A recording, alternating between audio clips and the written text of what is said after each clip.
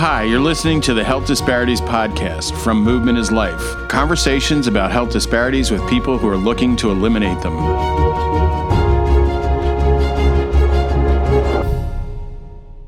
I'm Bill Finerfrock, and today I'm discussing health disparities and health policy with Dr. Dan Wiznia, who is at Yale University.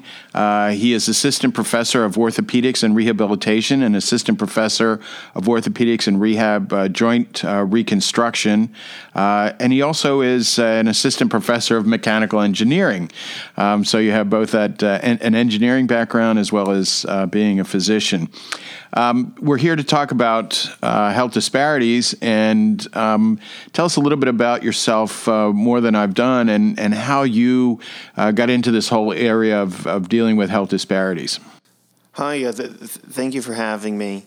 I am a total joint replacement surgeon, so I treat patients who have end-stage arthritis, and I focus on hip arthritis and knee arthritis.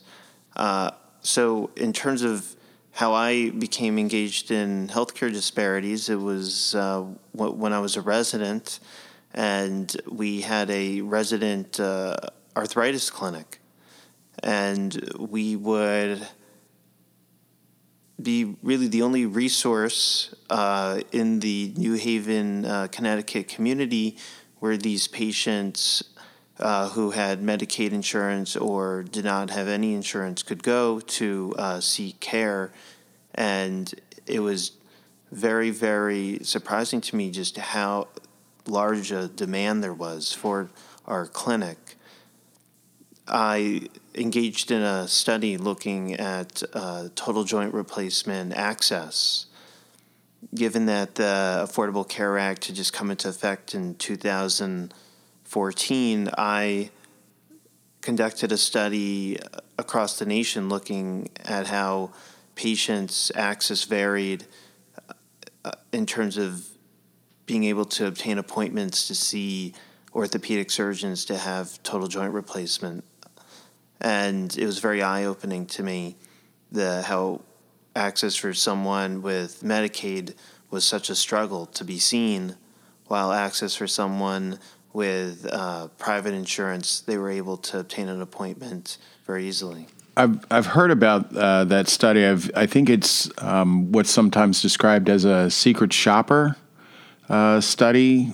Can you elaborate on that a little bit of how are you able to make the determination that the provider was making a distinction in treating or deciding to treat based on whether they were Medicaid, uninsured, or commercially insured? How does that work? So the secret shopper concept, its premise is a little deceiving. You call an office acting as though you're a patient, and you try to see if you can obtain an appointment. And during the conversation, following a script, you are able to also record other variables and factors that may affect your access to obtain an appointment. So, for example, for this study where we were exploring whether patients who had arthritis, whether they could be evaluated for potentially a total joint replacement, we would call,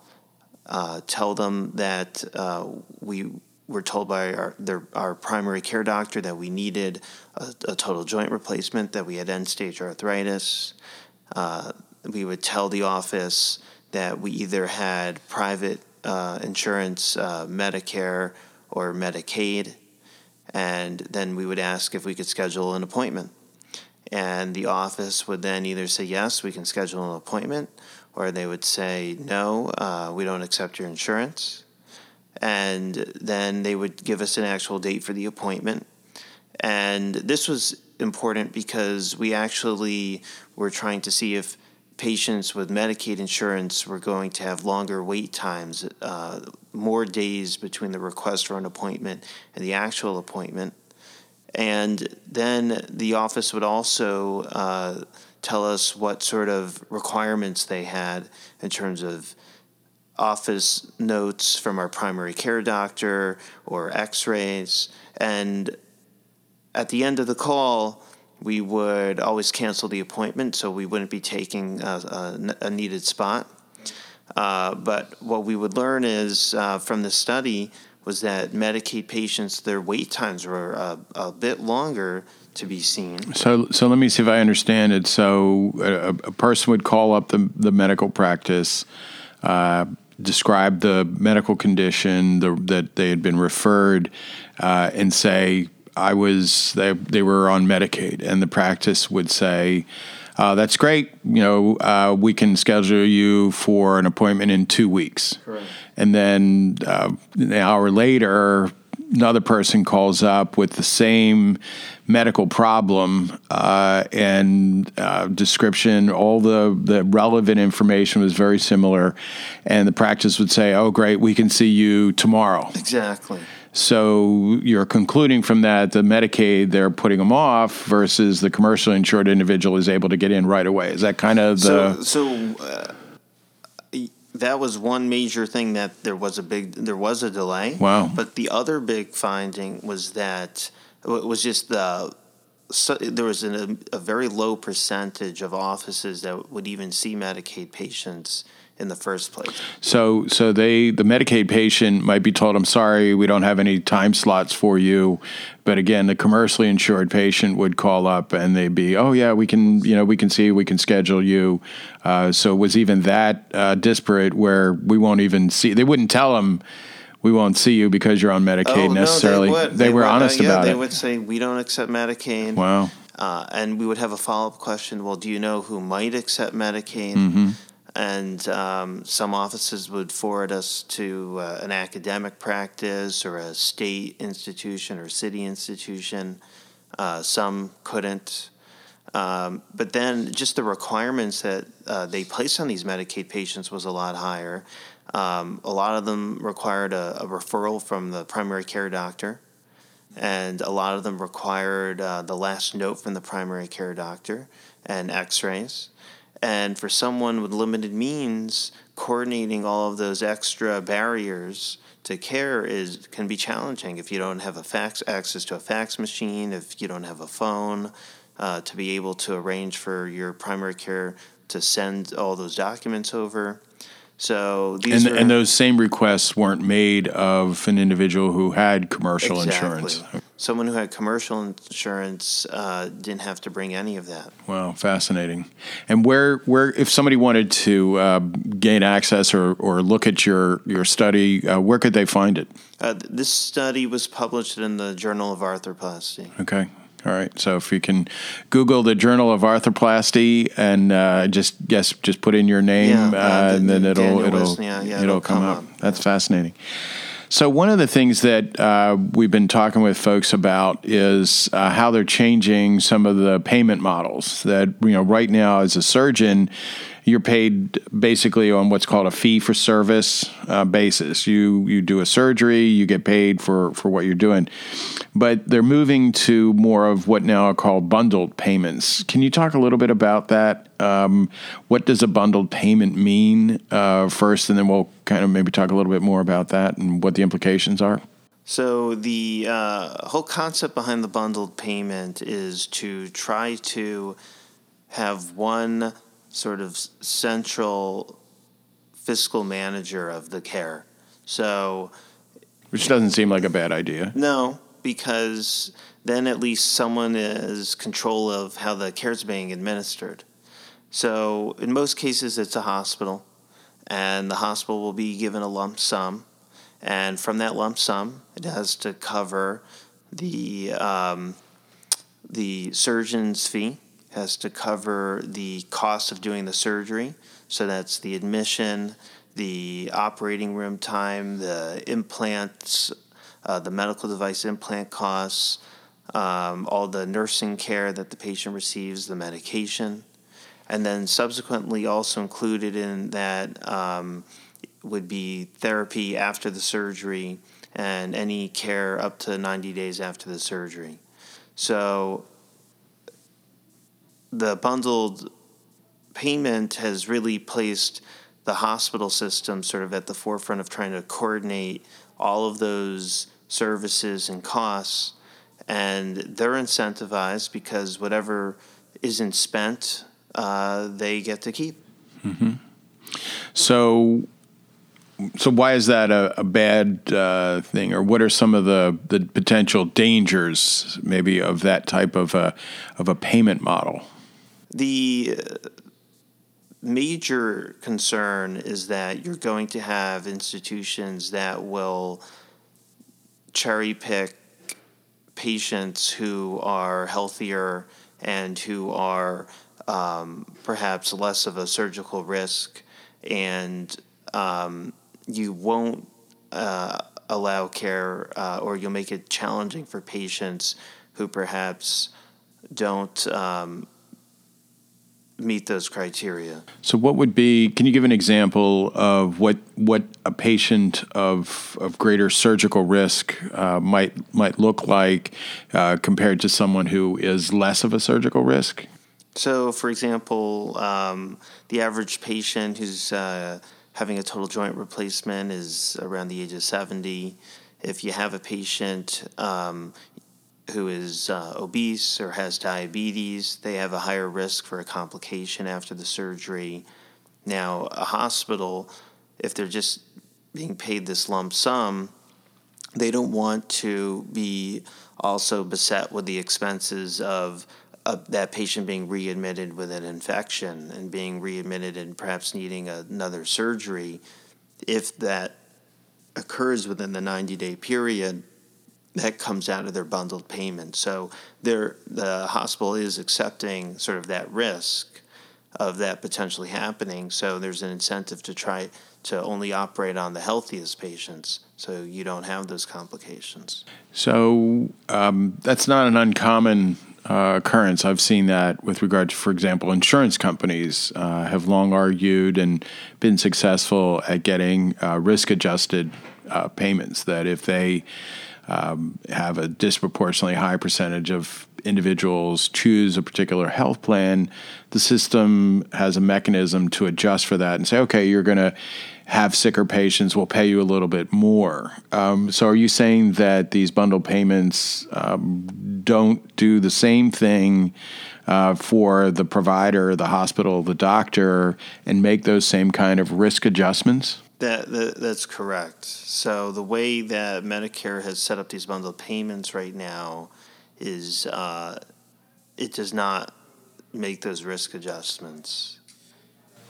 And so what's happening is, you'll have patients who are higher risk for surgery. A lot of these patients are within these underserved populations who have less healthcare knowledge and resources, and financially have faced a lot of challenges in terms of optimizing themselves for surgery.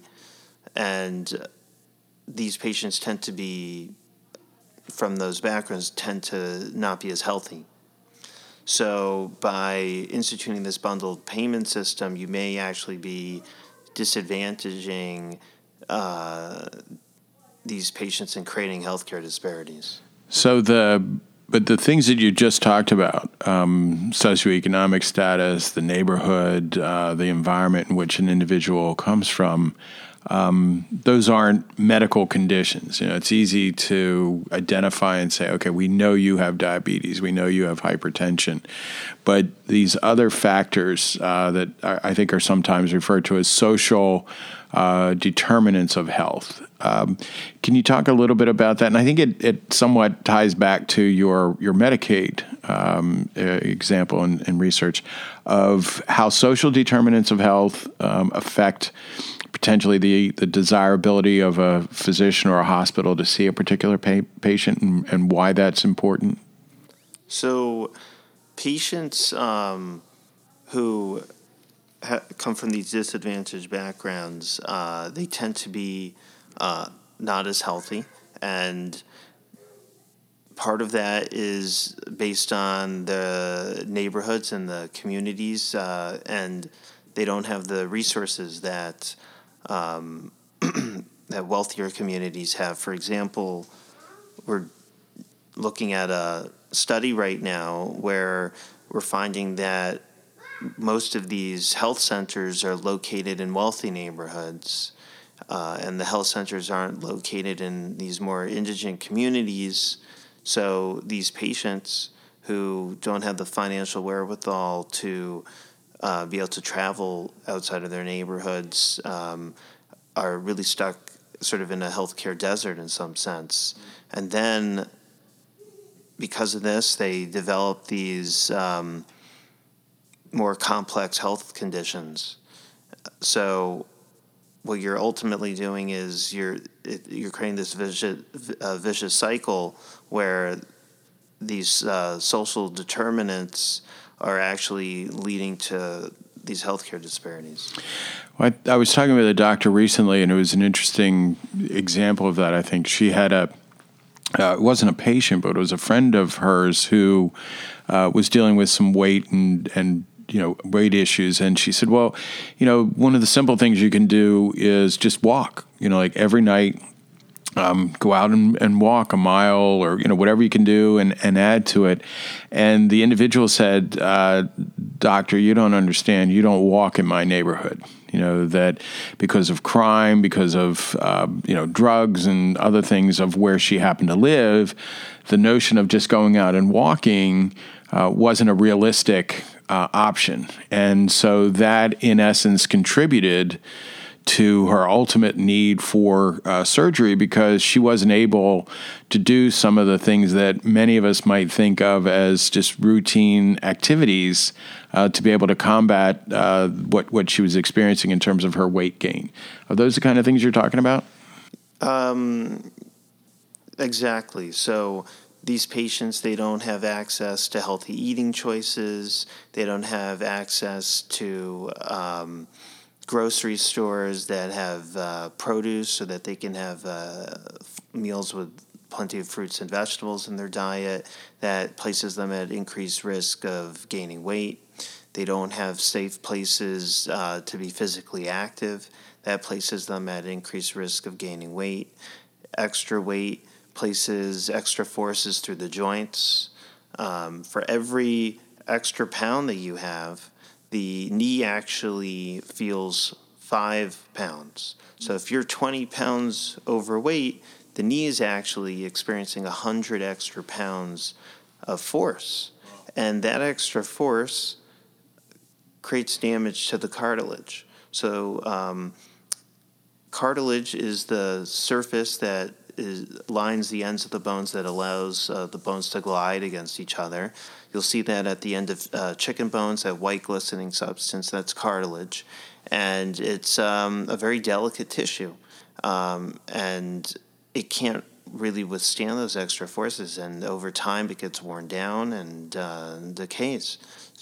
So weight is an enormous challenge for these patients, and the weight places them at risk for, unfortunately, this disability. So is there anything we can do to kind of maybe adjust the bundled payment? My sense in talking with folks is that the physicians and hospitals don't necessarily mind being held accountable for the things that you can control.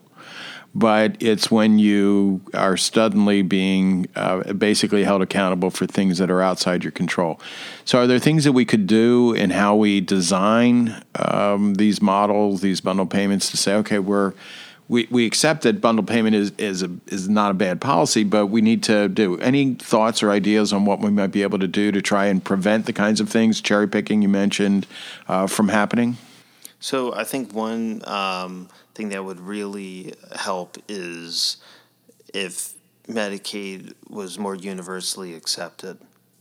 And currently, depending on the state that you're in, the Medicaid reimbursement rates vary a little bit, but overall they're significantly lower than Medicare reimbursement rates. And those patients really struggle to gain access to care because of this. And if those patients had access to care, a lot of these medical comorbidities might actually be improved. Second, the bundled payment system that Medicare has really does need to take into account these additional risk factors, because it is, in some sense, creating a bias in terms of which patients are going to be treated. So the social risk factors and the medical risk factors both need to do that.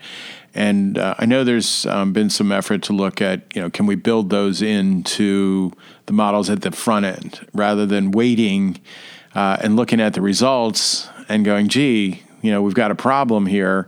Maybe we can do a better job in how we design those models. Is that kind of the part of the message here?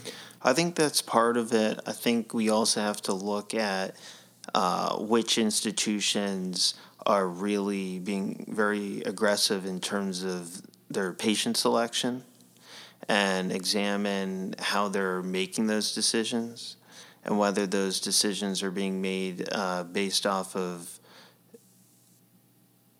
the patient's medical comorbidities, or if there's actually other factors that may be influencing whether these patients are ultimately treated.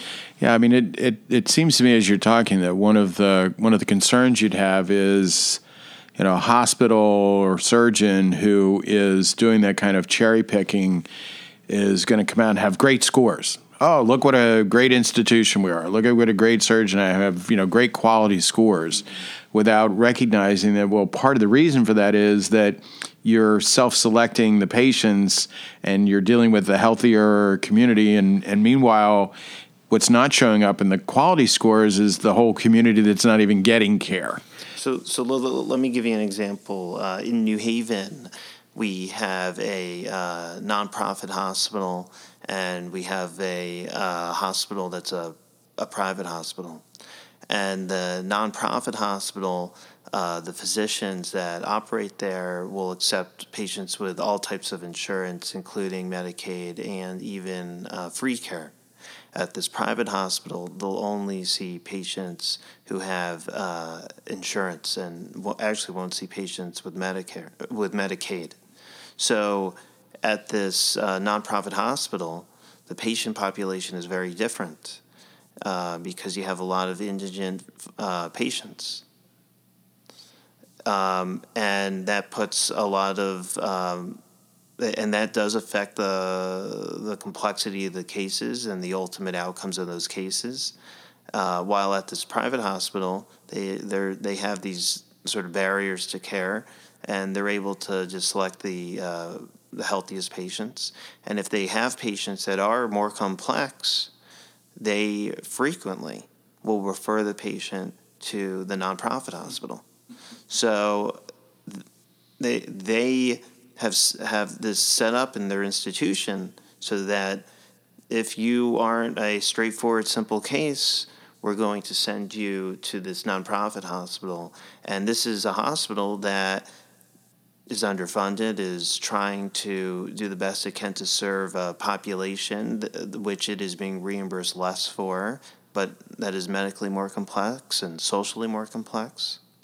So, yeah, I mean, you can easily see where it becomes, it really deteriorates over time, either from a financial perspective, the public hospital makes it harder and harder to exist financially, and then the public perception when the government comes out, for example, and says, oh, we're going to give you our star ratings, and Hospital A, who's the private hospital, gets a 5-star rating, and Hospital B gets a 3-star rating. The impression in the community is, oh, well, if you want to get good care, go to the 5-star hospital, not the 3-star hospital. And it even causes greater self-segregation, if you will, because now the insured population says, well, okay, I have the choice, but I'm going to go to the 5-star, so you have it even exacerbates itself. But the reality is you probably do get better care at the 3-star hospital because this is where the most complex cases are being done. And this is where the specialists who really can take on those cases are, where the folks who are doing all the simple cases they're at the 5-star hospital. Yeah, there was it's outside the space you're in orthopedics, but a few years ago when they started to do this with hospitals, they found that some of the leading cancer hospitals got low ratings because they had a high mortality rate. A lot of patients died. And they looked at other hospitals and they said, oh, look, their cancer mortality rate is much, much lower. But when they went in and looked, they said, well, wait a minute, they're the cancer hospitals that they're dealing with the most challenging cases, and they're actually the best place to go to. Right. But the way you're measuring it and the way you're reporting it makes it appear that they're not as good, and I think that's the same thing you're saying here, that the hospital with the lower rating may actually be a better hospital because they're dealing with those more challenging cases, but it's just not showing up because of how we've structured the rating process. Exactly, and unfortunately, those star ratings create a perception that the hospital is of poor quality, when in fact it may actually be even better given the expertise of the specialists there who are taking on those cases. Well, Dr. Wiznia, really appreciate you taking some time to talk with us today. This has been fascinating. I wish you great luck. I look forward to some of the additional research and analysis you're going to do in this space, and just really want to encourage you to stick with it. It really helps from the public policy standpoint to have that kind of analysis to help educate people who are making those decisions that there's some things out there, some problems that they may not be aware of. So appreciate everything you're doing and look forward to working with you moving forward. So thank you. Thank you so much for having me and shining a light on this. I greatly appreciate it.